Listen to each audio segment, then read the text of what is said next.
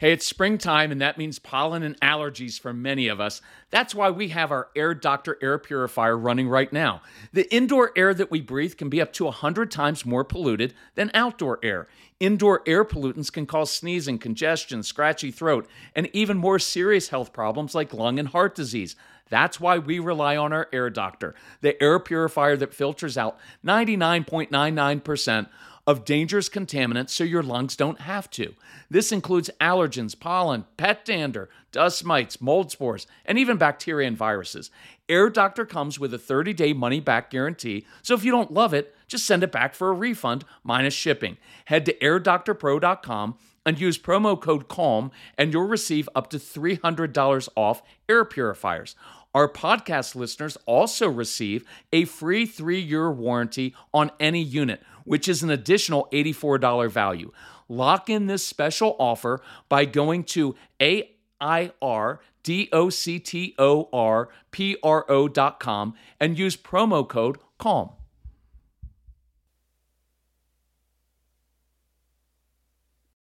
Mom deserves the best, and there's no better place to shop for Mother's Day than Whole Foods Market. They're your destination for unbeatable savings, from premium gifts to show-stopping flowers and irresistible desserts. Start by saving 33% with Prime on all body care and candles. Then get a 15-stem bunch of tulips for just $9.99 each with Prime. Round out Mom's menu with festive rosé, irresistible berry chantilly cake, and more special treats. Come celebrate Mother's Day at Whole Foods Market. Guys, are you sick and tired of screaming and yelling at your children to get them to obey? Today, I'm going to scratch my own itch and interview a man I wish I'd heard of 25 years ago. This is going to be a game changer of a podcast for you guys in the stress bubble of life. It's not the critic who counts, not the man who points out how the strong man stumbles or where the doer of deeds could have done them better. The credit belongs to the man who was actually in the arena, whose face is marked by dust and sweat and blood. Welcome to the Men in the Arena podcast, where we interview specialists in the realm of manhood.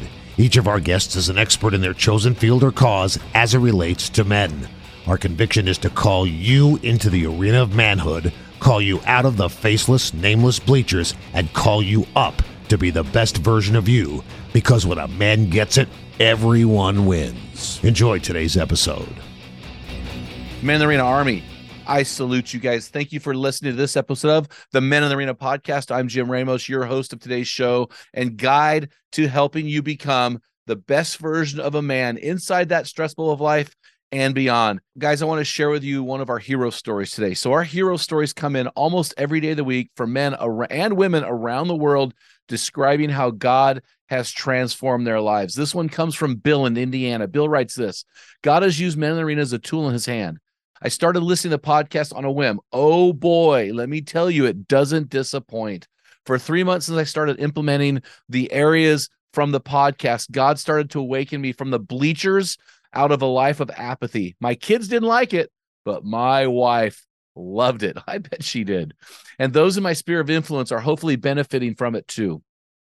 I joined a Men in the Arena virtual group. I thought it was a joke that God could actually use a satellite group in my life, but man, was I wrong. I am really close to this group of men, and the things I glean from them is unfathomable. God is doing something in my life that is indescribable. Thanks for being the hands and feet of Christ in men's and families' lives. Thanks for specifically admonishing me to be the best version of myself to God, my family, and others. Bill, that is so inspiring, bro. Hit us up at info@meninthearena.org with your physical address. We will shoot you some swag. Guys, stay tuned to the end of the podcast so that we can share with you our man law for this week. You're going to love it. Hey guys, thanks for making the Men in the Arena podcast Spotify's #1 podcast for Christian men. Guys, I am so excited about bringing our guest on today. I wish I'd heard this guy 25 years ago. It would have saved me a lot of problems and my kids a lot of baggage. So this is my new friend, Kirk Martin. Kirk lives in Bozeman, Montana with his beautiful wife of 30 years, Anita. Kirk is the founder of CelebrateCalm.com. That's CALM.com, and the Calm Parenting Podcast with his son, Casey. He's shown almost 1 million parents how to stop the yelling defiance, and power struggles, even with the most strong-willed of children. Yes, even with your kid, Guy. Kirk is known for very practical strategies and scripts delivered with humor and compassion.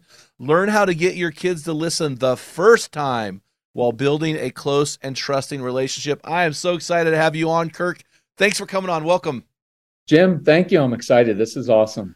Man, our guys need this so much. And I got to tell you, so I'm a quarter Portuguese and a quarter Italian, and I don't want to generalize, but my dad was raised in a full Portuguese, a half Portuguese, half Italian. A lot of demonstrative parenting, a lot of yelling, very close, but a lot of yelling. My dad raised me with a lot of yelling. Very close to my dad. Today we talk about every day on the phone. A lot of yelling. Guess how I raised my kids? A lot of yelling, a lot of screaming. I think my kids have a lot of baggage from that. So I'm just confessing that to you ahead of time. I am no expert. I'm looking to scratch my own itch today. So I am really, really excited about hearing what you have to say today. Well, I appreciate that. I was raised by a career military dad. Oh, so sorry. my way or the highway. Yep. Right? Like fear and intimidation. So that's how I had 3 brothers. So we all grew up, did the same thing. Right. And it's always that, well, if it was good enough for my dad, it's good enough for me. Yeah. I was like, maybe there's a different way sometimes, right? Because we still want you to be respected, but we don't want to lose control, right? So anyway, we can get into that a little bit. Well, and I think also today, I'm always looking to break the cycle, right? Yeah. Like how can we break the cycle? Because, I wasn't raised in those spiritual environments, I would say, but I had a great dad, right? And he had a great dad, but there's certain things, even with great fathers, that we need to break some cycles. I mean, I think dads matter, don't you? At the risk of sounding weird, I would say sometimes dads matter more, right? Like we work with a lot of people and every week, and one of the most frustrating and wonderful things is, I think it's your tagline. Like if the dad gets it right? Like if we can get the dad engaged, everything changes. Yes. It is. I was telling you before we started, I can destroy my son emotionally in ways that my wife cannot. Just, I can give him a certain look and he's like, Dad, is everything okay? Right? Because there's something about the guy and about our words and about, look, I mean, the story of Cain and Abel is a story of one boy not getting the father's acceptance.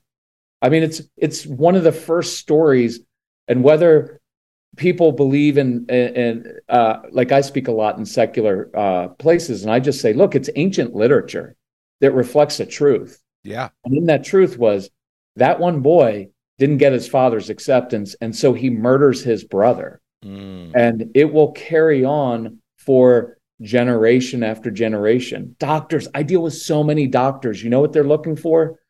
Acceptance of my father. I was never good enough, so now I'm this super high achiever because I want my dad to know that I was worth his love all the time. Wow. Like every week with a different doctor, and that's what it relates to. Wow. Well, tell us about Calm Parenting. I mean, I've done my research and I know who you are, but for our listeners, say, who may not know who you are, you've got a significant ministry. I would call it a ministry. Tell us what you do and who you do it with. So our main focus is strong-willed kids, right? So these, because the compliant kids are pretty easy. They make you feel like a good parent, right? Like they just listen. They're kind of boring. So the strong-willed kids are like our son. The kids who they don't care about consequences, right? And that's our first go-to as a parent is, hey, if you do that, I take away X. And they're like, here, right? And it's frustrating. They're kids that want to do things on their own terms. These are very headstrong kids.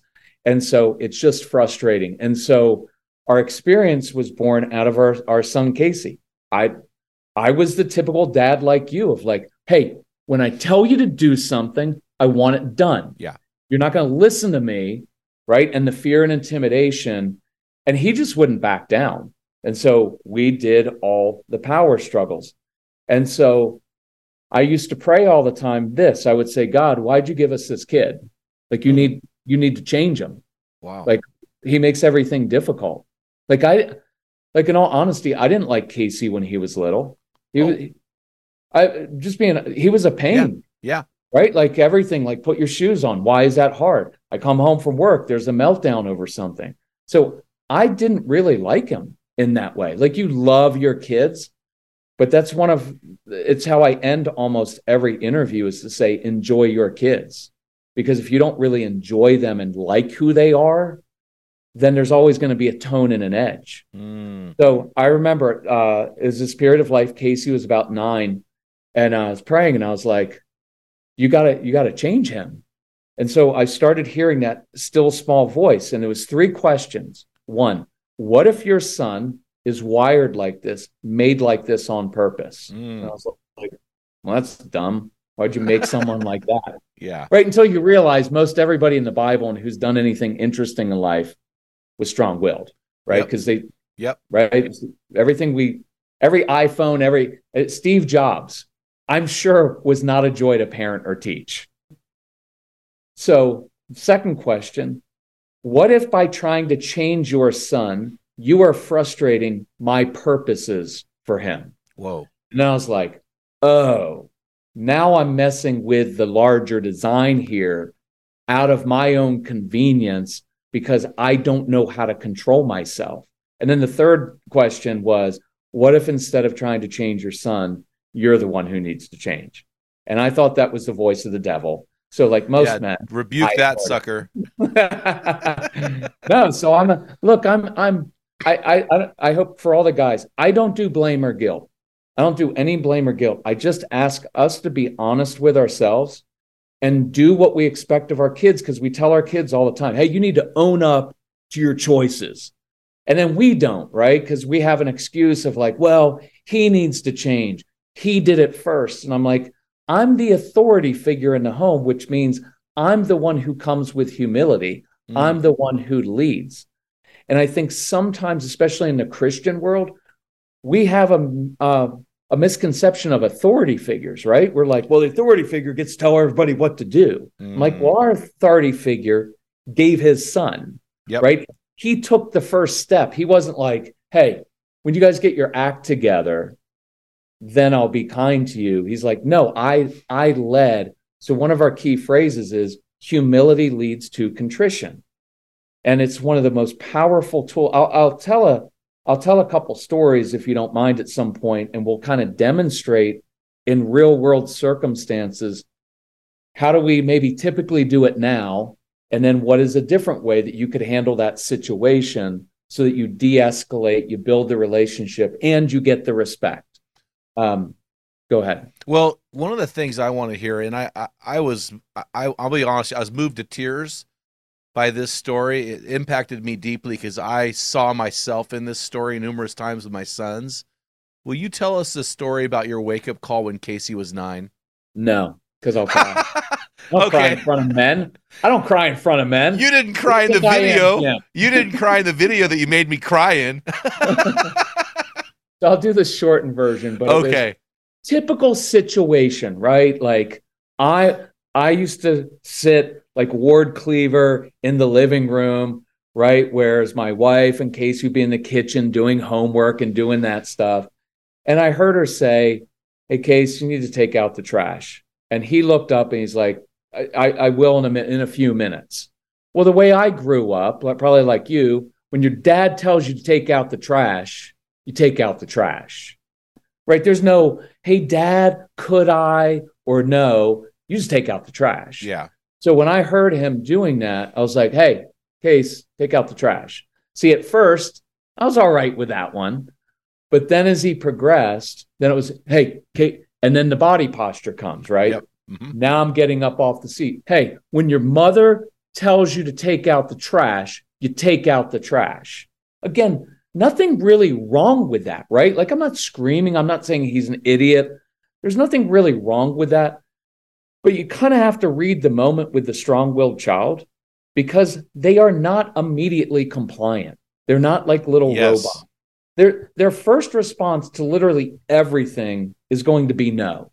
And I'll share this.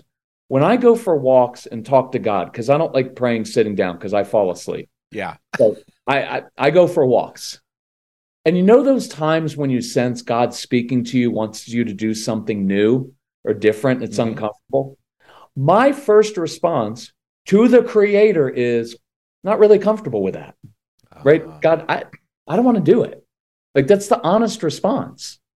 And so I keep walking and I keep talking, and eventually I yield.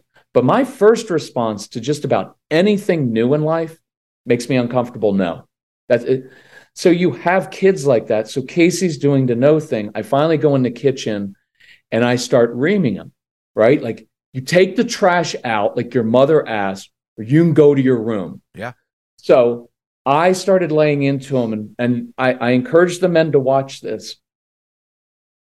I used to use that as an opportunity to lay into him for all the other things he was doing wrong or not doing. Because inside of me was a certain amount of resentment because he did make life difficult. Been there. You know what? You never pick up your Legos. You don't go to bed on time. You don't do this. And it becomes very, very personal. And Yes, I encourage us not to get personal because that wounds and destroys people, and especially your strong-willed kids. As much as they are very tough, they're also very sensitive kids. I guarantee you they're the kids that are going to grow up and help more people than your compliant kids, because those who are forgiven of much love much. Wow. And they have really big hearts, but not towards you, right? Yep, Towards you, it's F you, Dad, but toward other people, right? You're going to hear from other parents of like, your son, your daughter is amazing. We love having her over to the house. And you're like, really? Because keep them. Like, helped you? Keep them. Yeah, keep them. Like, hey, I've got an arrangement here. Yeah. I can give you a cash payment every month. He doesn't eat his food anyway. Yeah. So if you can get him to eat, good. And that's a natural dynamic. So anyway, I started yelling at him and getting on him. And so he started crying, and I did the Great Santini. If you ever saw the movie with Robert Duvall, The Great Santini, that was my dad, where he's throwing the basketball on his son's head. Squirt, baby, squirt. Like, what, are you going to cry? So when he goes upstairs, I'm like, what, you're going to cry now, Casey? Which even now I'm ashamed of. Yeah. And then what does he do? He slams the door. Because of course that's what they're going to do. Yep. And he also knew I was going to do the, you don't have to respect me, but you're going to respect my door. Nobody slams the door in my house that I worked hard to pay for, typical guy thing, right? Yeah. So this ugly scene happens, and then I come back downstairs and I read what he was working on. What he was working on was a school project, and the teacher had given a project to say, you have to write about your superhero. And because my son was strong-willed, he didn't want to do one of the regular superheroes because he thought that was stupid, right? Doesn't want to follow directions. And so he wanted to write about his superhero, which was me, right? And then it's like, dude, like why am I destroying like this 8.5-year-old kid who looks up to me and idolizes me when he really shouldn't, right? Based on my behavior. Because we'll get into one of these stories, but one of the key things that was happening was I needed my son to behave precisely because I couldn't behave. Oh, right? Wow. So unpack that a little bit. It's that thing of like, you need to do exactly what I tell you to do. Well, why is that? The hidden message is, if you don't do exactly what I tell you to do, I'm not sure I can control myself. It was like I had this high, and a lot of the guys that are engineers, the guys that are project managers, all struggle, because I joke about this at live workshops. They all struggle with like order and structure. When they come home from work and there are Legos on the floor, right? And there's disorder in people's emotions in the home, right? Like our wives get upset, freaks us out. And so our instinct is, I need to create that order.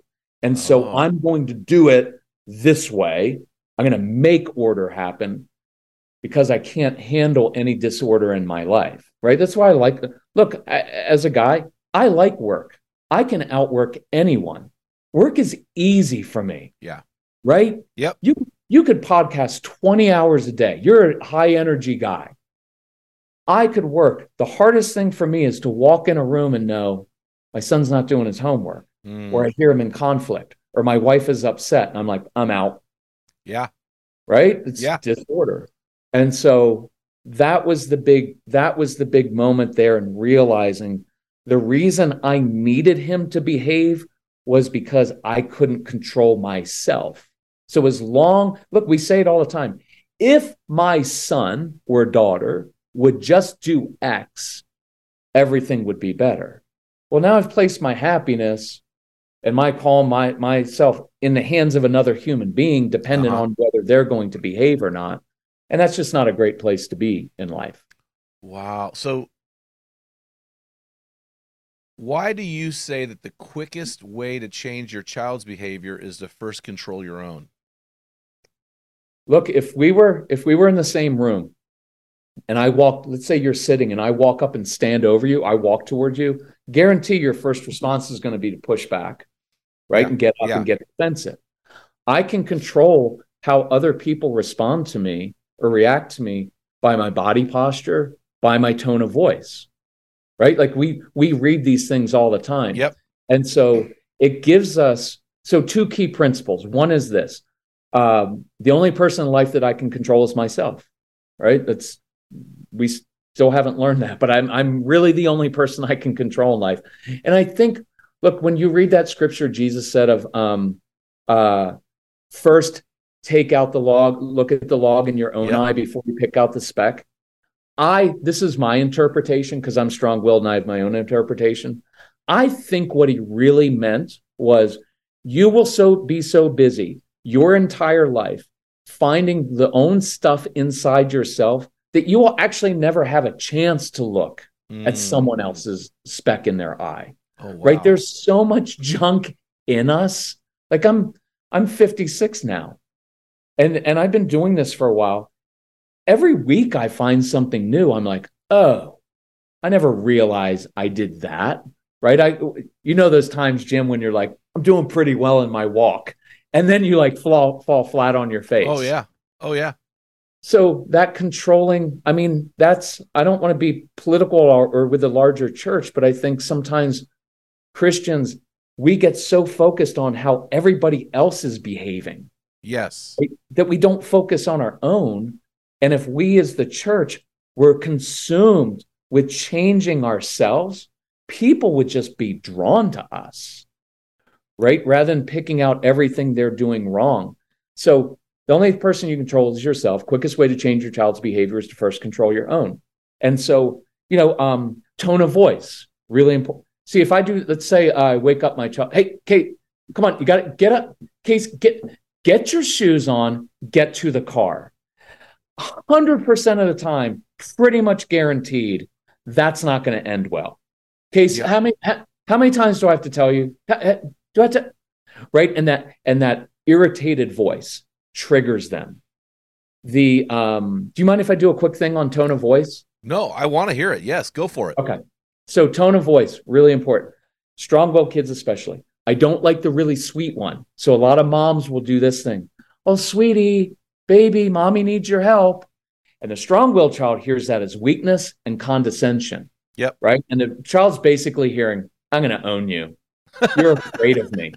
Right? Because what it really sounds like, and I don't want to offend anybody, is, sweetie, baby, you scare the crap out of me. Because every time I tell you to do something, you have a big meltdown. So if I talk in this sing-songy voice like a teenager, maybe, right? You've heard moms, and yes. Not being mean at all. It is also mommy and daddy with a strong-willed child.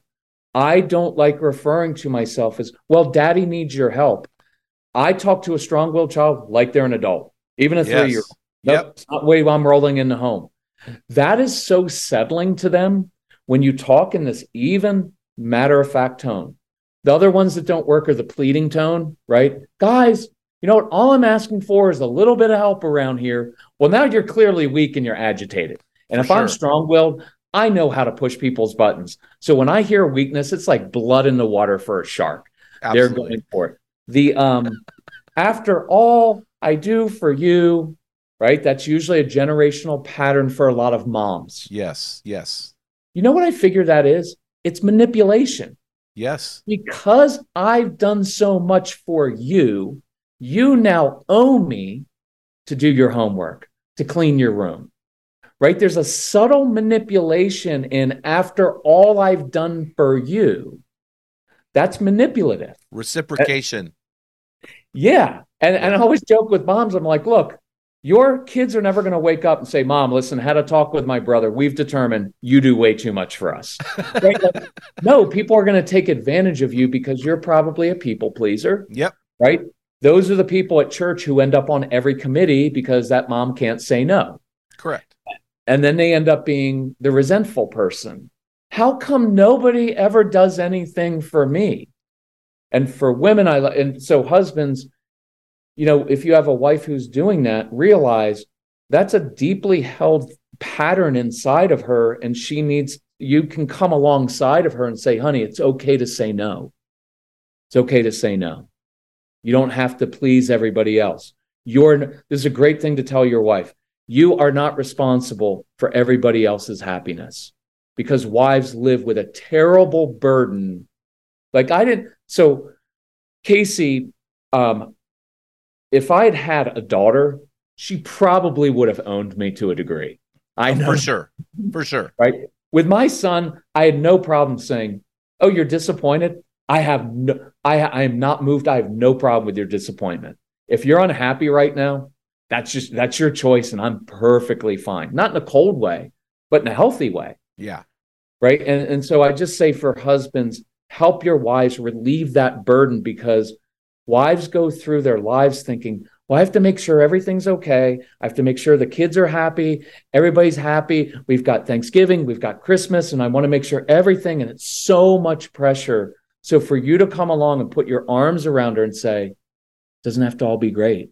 It's okay if they're unhappy, right? I'm not talking about suicidal, unhappy, depression. I'm just talking about disappointment. So, now I don't know where I was going with that. Jim, I get off track. Well, you were talking about tones of voice.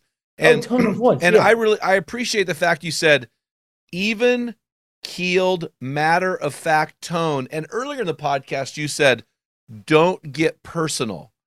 So to me, you have to link those two together, because when I take it personal, my tone changes, right? I become a negotiator, I become a whiner, I become a bargainer.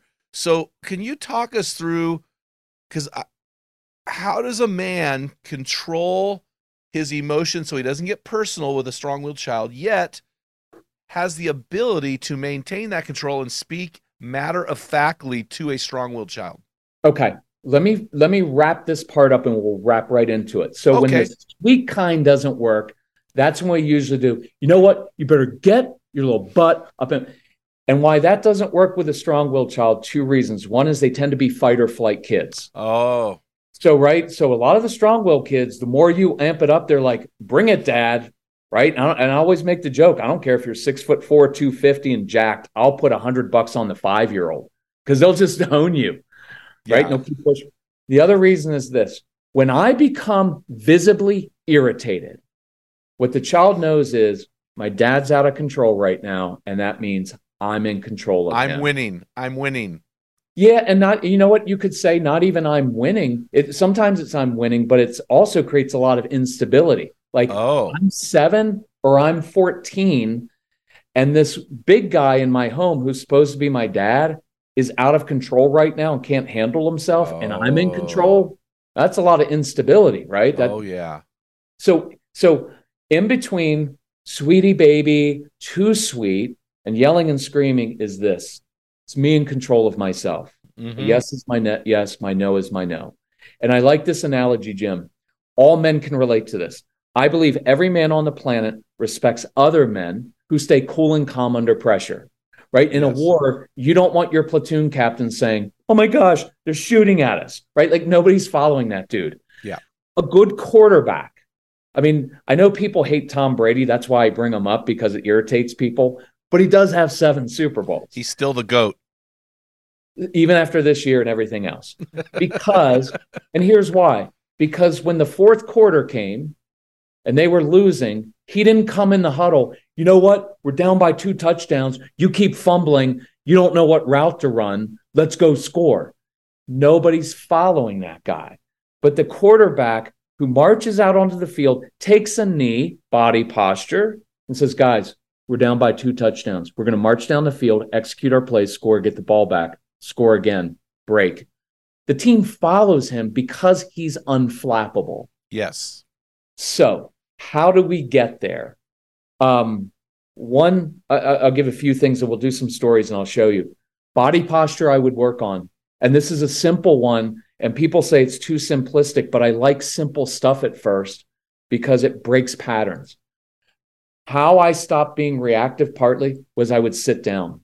So look, if I stand up and start marching around the kitchen pacing, I want to yell at someone, right? Like if you were to stand up and put your hands on your hips, it immediately triggers something, which is I'm upset and I want a confrontation. So I would sit down because when I sit down, it changes my body. It changes my tone of voice. Yes. Right. When I'm standing up, I can point and I can start getting Portuguese, Italian mix. Right. And I can start gesticulating and I don't know why nobody listens to me around here. No. And once you get amped up, look, sometimes it just feels good. Absolutely right. I had a bad day at work, and so I'm just going to take it out on my family, right? When I sit and I began putting my feet up or crossing my legs, it is virtually impossible to yell at someone when your legs are crossed and you're sitting down because you're in this relaxed pose trying to point. You feel like an idiot. Yes. And so it's just a practical thing of, look, the real part of that was that at age 8.5, 9, Casey was starting to get a little taller. There was a day where I stepped toward him and started to put my finger in his chest. And I realized this isn't going to end well because Casey's now, he's 6'2" and he's pretty jacked. And I knew that was going to end well. And I knew I couldn't keep going toe to toe with him. Yeah. Look, if you get toe to toe with someone, that's what people write in. They're like, well, we confronted our son. Or I was like, confronting people never works. Yeah. Right? Like, when is it ever? I confronted him and then he acknowledged that he was wrong. Like, it's usually I confronted him and he hit me, or I confronted him and he denied it. Right? Yeah. So there's a sitting down part. This is a weird one for guys, but I'll throw it out there. For the next week, talk to your strong-willed child especially like he's your business colleague. Because there's something like at work, we don't use the same tone with our work colleagues or even with a young protege. We don't use this snotty tone with them. Put our arm around their shoulder. We walk down the hall at the corporate office and we're like, hey, you're a good employee, man. I'm glad you're here. We got to course correct a little bit, right? Like that last project, nice job. But this project, you're falling short in a couple areas and I want to teach you. Yes.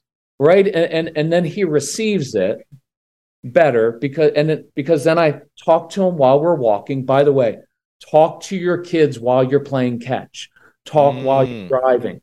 Don't do hey, son, we need to sit down and have a talk about your attitude. Because no child's going to be like, of course, father, can't wait for that. Yeah. Sounds fun. Yeah. Why don't you just stare at me and tell me all the reasons you're mad at me and don't like me? Well, that reminds me of something. So I was doing some research and you were talking about how to communicate with our kids in a way that would de-escalate things. And the first thing you talked about was body posture, which you just described. But then you said something else I thought was really interesting. And you said, trust me on this. So I'm going to ask you about it. And you just alluded to it. You said, do not look them in the eye. Okay.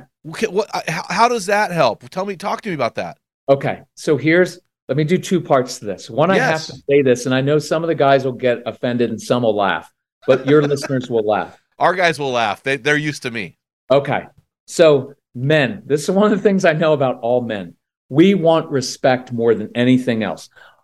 Mommies want love, right? We want respect. And here's the noble thing about men. The reason we want respect so much is because we have lived life and we know how hard it is.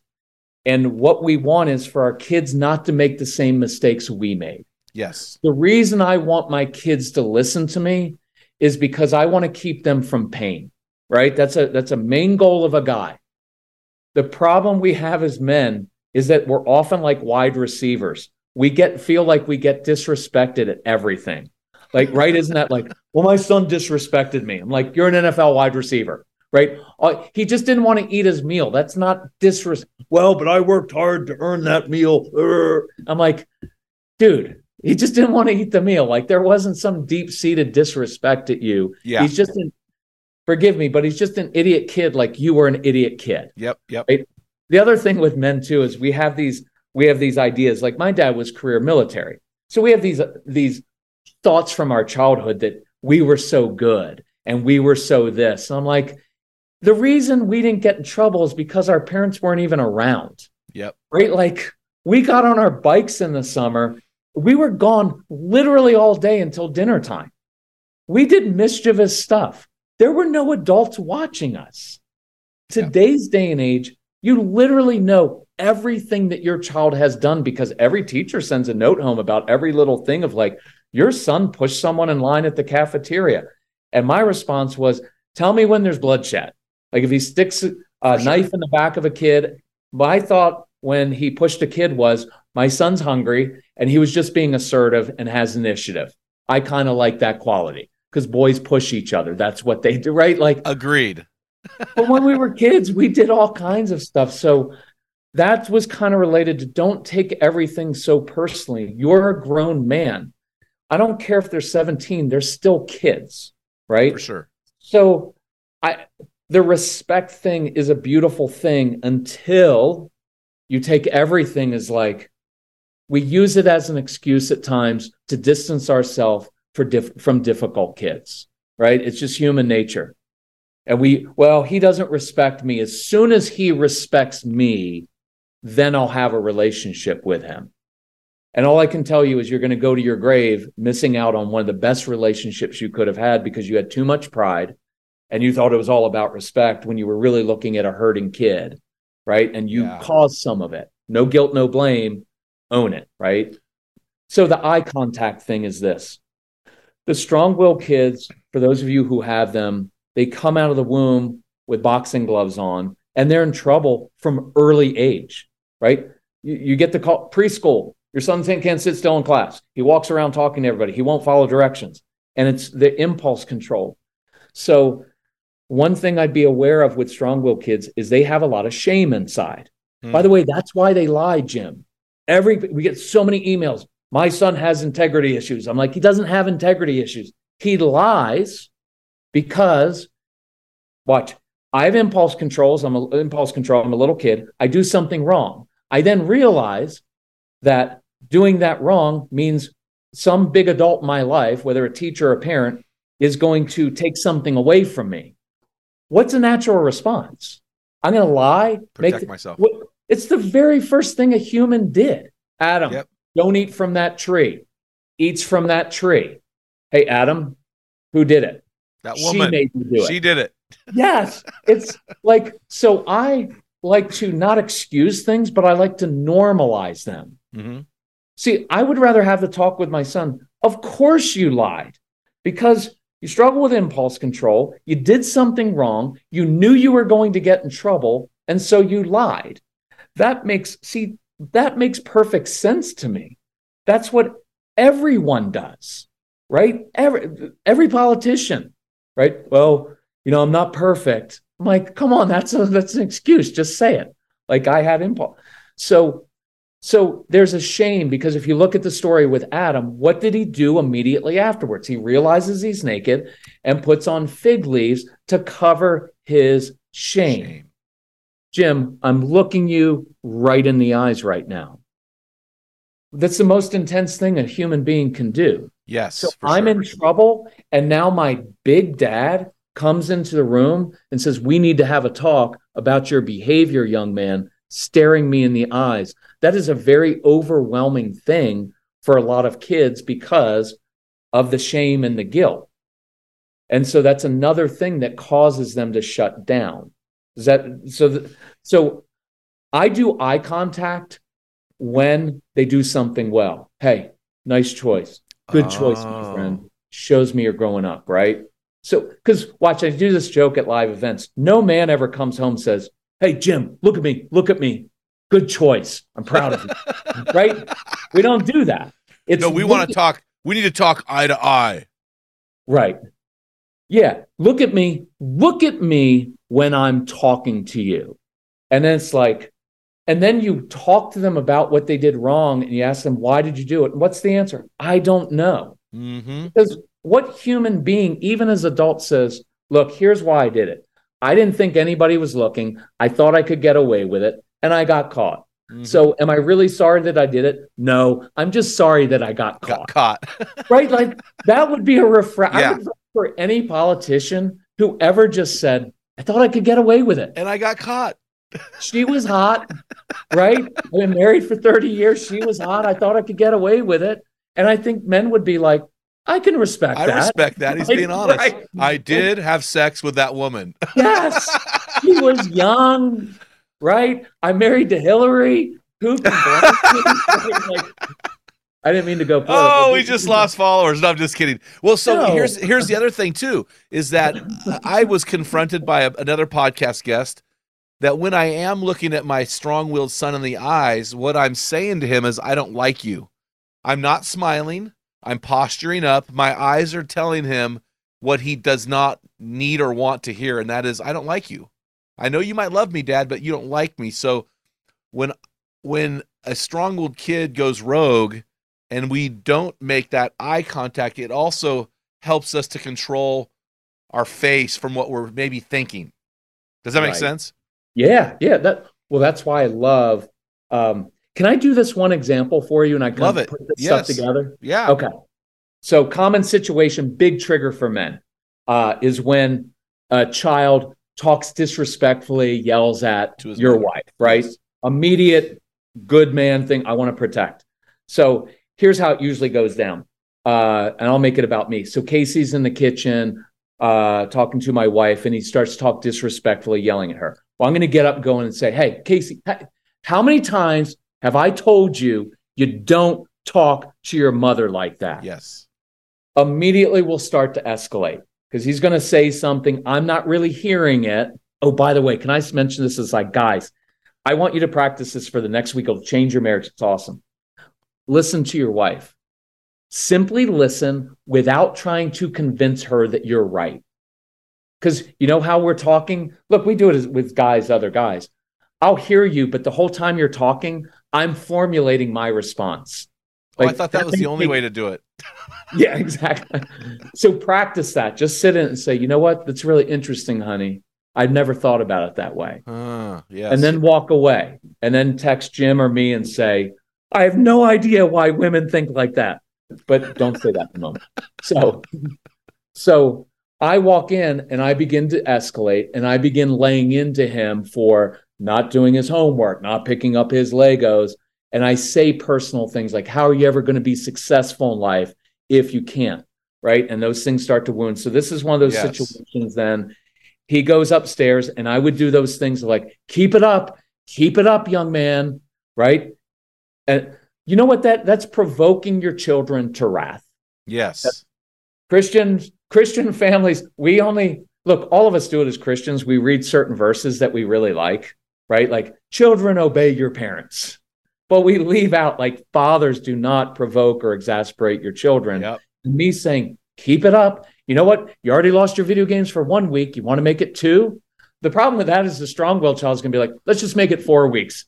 And you're like, now I'm going to drop the F-bomb, right? Because, right, like, you're like, what do I do?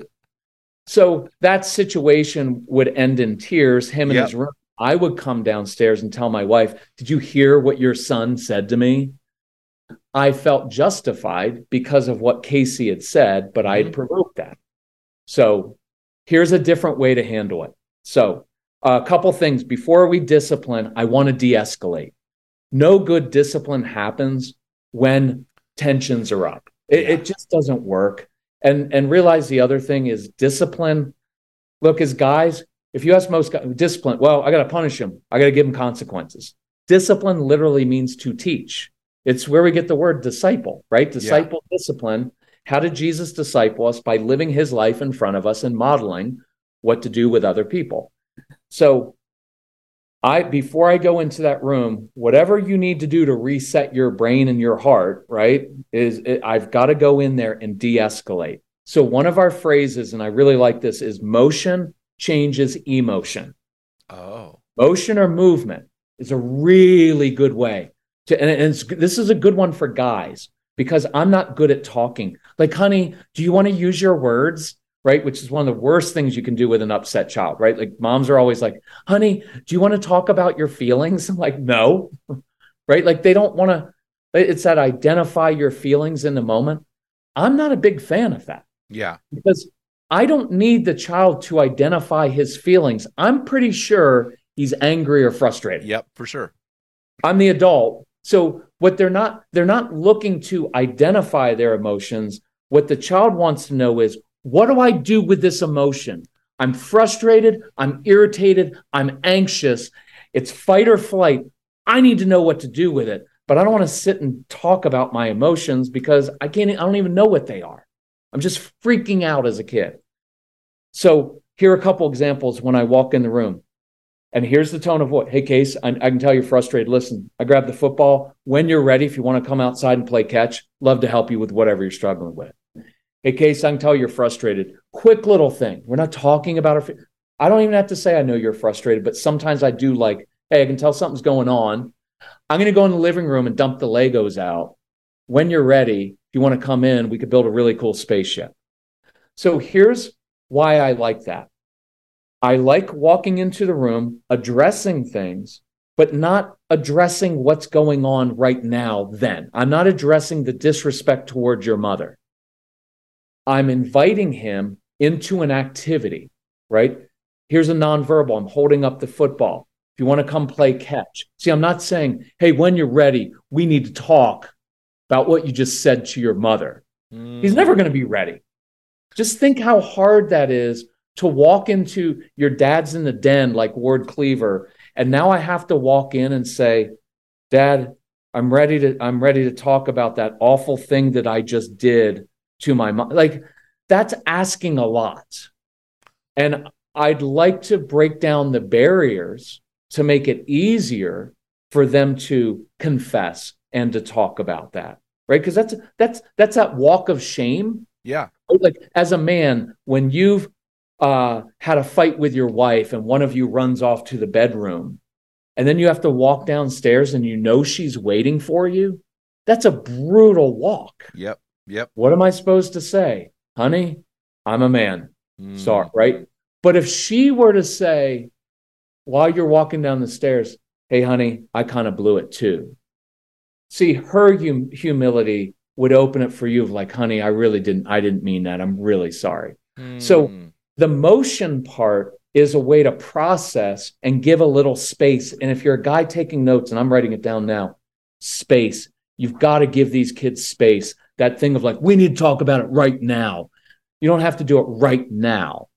Right? So when you say motion changes emotion, what you're saying is give them a specific job or a task in the moment. Yes. Here's why. This is me as a 56-year-old. When I'm upset and angry, what's basically happening is I feel like I'm out of control, right? Yes. Why do most of us get upset? There are things that people, the government, this or whatever, business or traffic is doing that's out of my control. That always freaks us out. So in that moment, I gave him something in his control. See, building with Legos, here, you need to calm down right now, young man. How?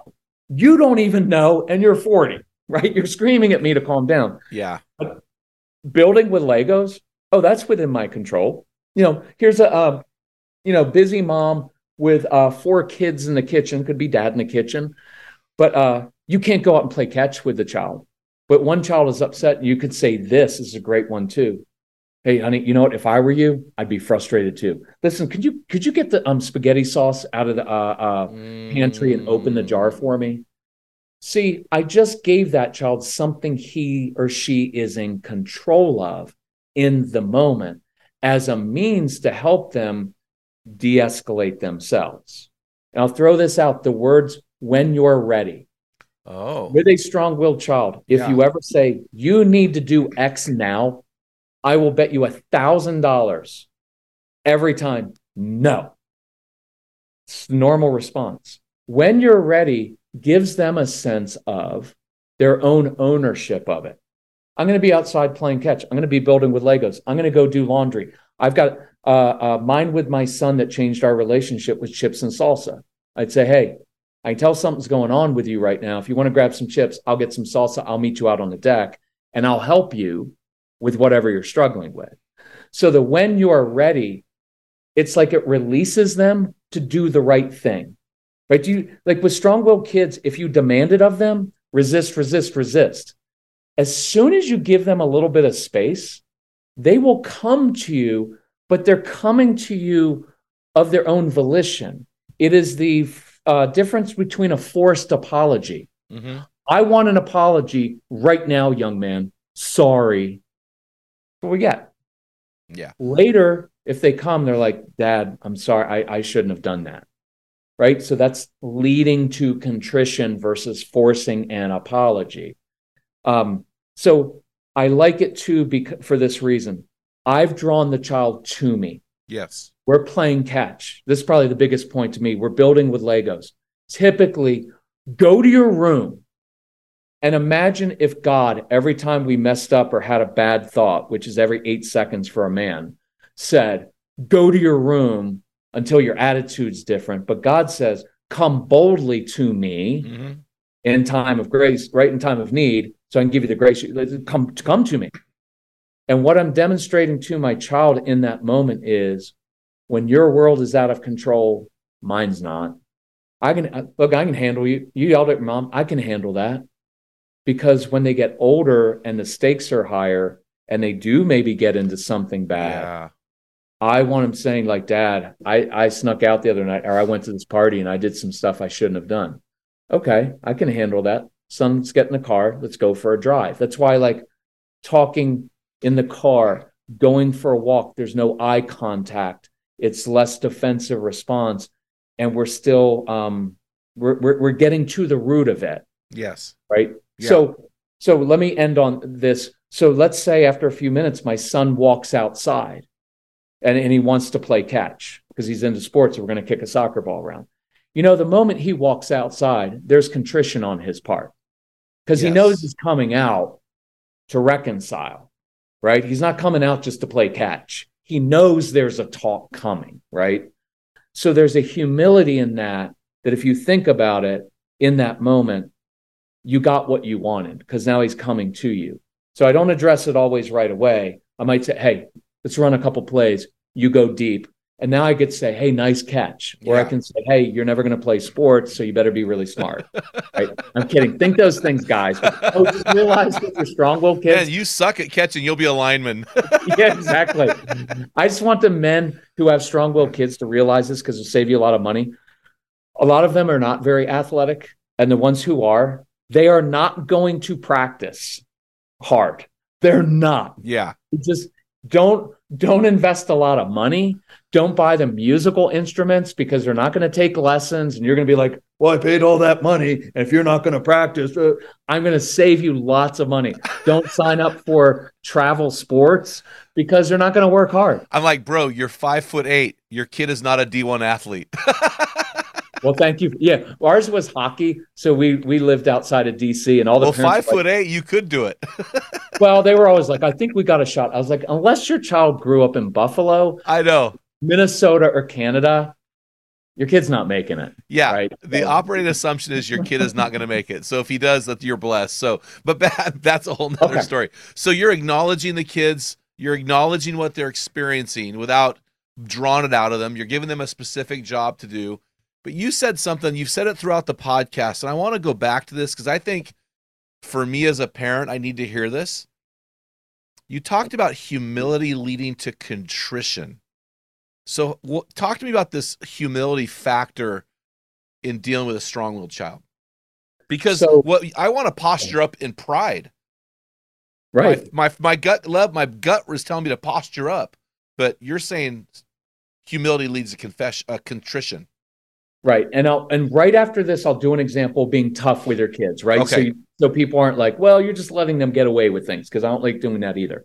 Agreed. It is that normal guy thing, parent thing, especially in the Christian community, because we're all about like authority and order and structure and all of that. Like, you can't let your son get away. And I think we just, the best authority figures throughout my life were the ones who were good teachers. Yeah. My boss, Jack Elwell, when I was a young salesperson, they do when you're in sales, they do like their boss does the ride along with you. Oh, yeah. So the first day I've got my suit on. This is way back. This is because I'm old. So you've got a suit on. I've got everything buttoned down.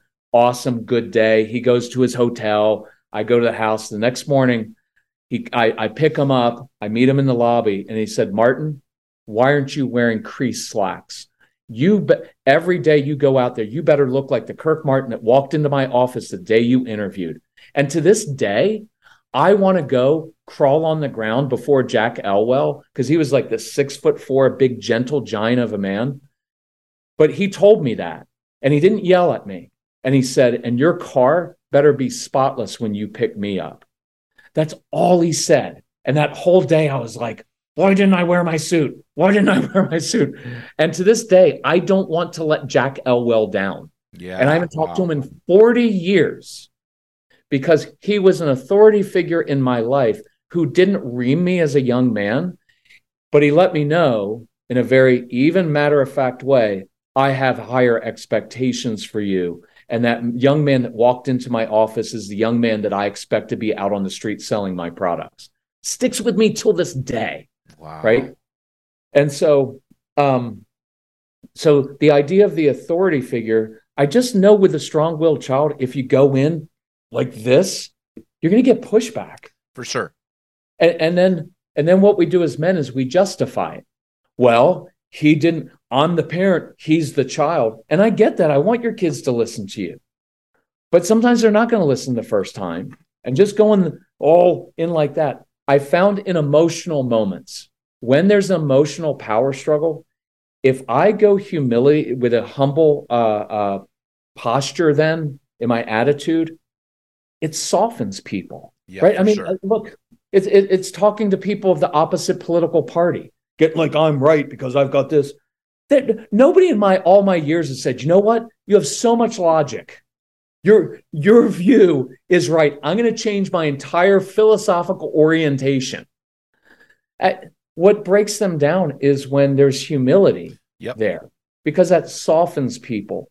And I would say to the men out there, it will not hurt, because this is another one of apologizing to, so in that moment, the reset, like after you blew it and you did go off on your child and you reacted angrily, there's a reset there.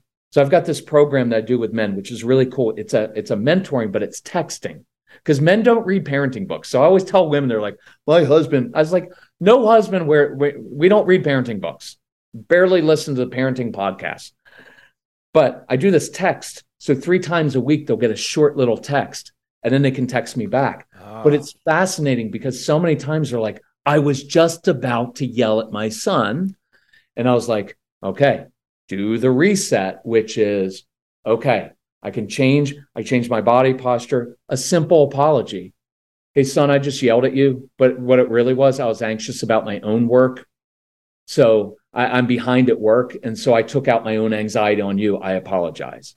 That kind of humility, like dads are always like, well, if I admit that I have some anger issues or I overreact, they're not going to respect me. I'm like, dude, they already know you have that issue.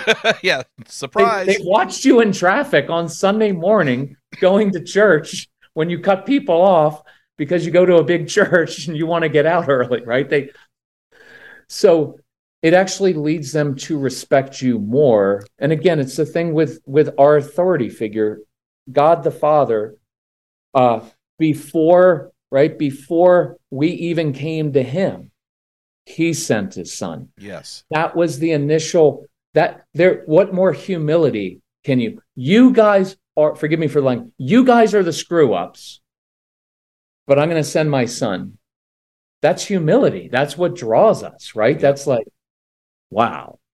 And so powerful. I think a lot of it, Jim, is the old time parenting stuff and the old time kind of a little bit of that Christian authoritarian response of like, well, if we're not tough, we're going to let them get away with things. But the truth is, when you lose control and yell, they end up getting away with things because now it's all about me being out of control. Mm-hmm. And now, can I mention one other thing? Do you mind if this is for your marriage. This is not meant to be harsh, but I guarantee even among the Christian families and whoever's listening, even as non-Christian men, so many of our wives are counting down the days till the kids go off to college, because here's what they labor under every day. I've got these kids and I walk around trying to manage their emotions. And then the big guy that I married comes into the scene and now he's getting frustrated. Now he's yelling. And we can't even sit at the dinner table without my husband correcting my 4-year-old son because he can't sit still at the dinner table. So now watch, and I did this to my wife. I placed her in this uncomfortable position. I would start laying into Casey, and she had to decide, am I going to step in and protect my son? Because if I do, I undermine my husband's authority. Yeah. That will wear down your wives, because every day, and many of you have homeschooling wives who are just trying to get through the day, teaching 3 little kids who don't want to listen, and they're managing their emotions. And then when we walk into the room and we can't control ourselves, they start to check out. And they're like, I thought I married a man, but now I've got 4 kids. Yep. Because now I've got to walk on eggshells around you, or before you come home, guys, dad's on his way home. Remember to pick everything up because dad can't handle it when there's a mess on the floor. And now everybody learns, and look, this has really far reaching, besides the fact that your wife will begin to lose respect for you because she's got to manage your emotions now. And I guarantee you, some of your wives cannot have a hard talk with you because you have dismissed her every time she brought something. Oh, honey, you're just overreacting. Oh, honey, listen to her. Doesn't mean she's always right. It doesn't. But she's saying something, and if she said it 15 times, we got to take it seriously. Otherwise, she will begin to shut down, and in her mind, she begins to think, you know what, when that last one is off to college, I'm gone. Or even before. Yeah. So we see it all the time. When the kids go out of the house, the wife is gone. So here's a fun part to that too, which I always not really joke about. You know that previous example where Casey's yelling at my wife and I go out and play catch? I guarantee you, if your wife looks outside and she sees you playing catch with your son instead of yelling at him, she will want you, right? Because men want respect, we want money, and we want sex, right? We do. Yep. That your wife, when she looks outside and she doesn't have to cringe and wonder what you're saying, because our wives will always love their kids more than you. It's just, right? It's just the way that it is, right? If they have to choose between which one am I going to leave, you're just going to be like, sorry, big dude, I'll take half of what you own, but I'm not leaving my kid. Yeah. And so when she looks outside or she peers into the living room and you're sitting on the floor patiently, building with Legos, with a kid who just said something really awful, but you're being patient and calming it down, I promise she will begin to want you a lot because you just took the burden off of her and you just loved and held the heart of the thing that she loves more than anything in this world. So if you want to remember this, if I stay calm, my wife will have more sex with me. I'm good with that. That's the takeaway. No, hey, I'll tell you what, man, Kirk, this is so powerful and there's so much here. I need to have more of Kirk Martin in my life. How do our guys follow you? How do our guys get a hold of your resources? I just look up, probably the best thing is the Calm Parenting podcast. I try to keep them 10 to 15 minutes long, sort of short and sweet. And listen to that. If you need anything, reach out, just email us. It's on celebratecalm.com. I answer, Jim, I'm like you. I have a special affinity for working with men. Yep. Because when a man humbles himself and emails and says, hey, dude, I'm really struggling, I'm like, I'm all in. Absolutely. Because look, in all of our years, I joked about this recently at a live conference, I've never in 20 years gotten an email from a man like at midnight, hey, I'm really worried about my child. I'm really struggling. It's always from a mom to 1 a.m. Yeah. Right. And so if a guy reaches out and is like, look, I've got to break some of these patterns. How do I do it? I will work with you until you're 90, right, to get that done. So, well, the cool part about your podcast, you do it with your son. Yeah. And so that's special. Yeah. Yeah. And he's an awesome kid. And it's helpful because when people write in to Casey, he gets to respond, oh, you're basically describing me. I was just like your 4-year-old. I was just like your 17-year-old. Yeah. But now we get to now it's a bonding thing for us. So it's kind of cool to do. That's so cool. Man, I sure appreciate you coming on the show. And man, this is, hey guys, if we're going to do a takeaway today, I'm going to go back to something Kirk said earlier on. Try this for 1 week. Talk to your child like a work colleague. See how that works. So Kirk, thanks so much for coming on the show. Yeah. We are so blessed to have you, man. I look forward to our guys going headlong into your resources. I'd love to give you back on and talk a little bit more in detail about some of these other topics that you're so passionate about. Jim, it's awesome. Thank you so much. I appreciate what you're doing. Thanks, Kirk. Have a great day, man. You too. See ya. This week's Man Law is from Christopher Ryan on Instagram. And he noticed while he was walking down the street, a man pushing a stroller, but he noticed something interesting about that man. Thus the man law. Here it is. Whatever you do, never push a stroller with 2 hands. If you're a man, you have to do it with just one. That is so true. That is so good. Thank you, Chris. Hey, hit us up at our website with your physical address. We will send you some swag just to say thank you. And guys, also, while you're on our website, make sure you pick up my book, Tell Them What Great Fathers Tell Their Sons and Daughters. Sign up to join one of our virtual teams. As you heard earlier from Bill in our hero story at the beginning of the podcast, our virtual teams are game changers. Until next time, feel the wet sand on the arena floor. Hear the deafening roar of the crowd. Taste the sweetness of victory.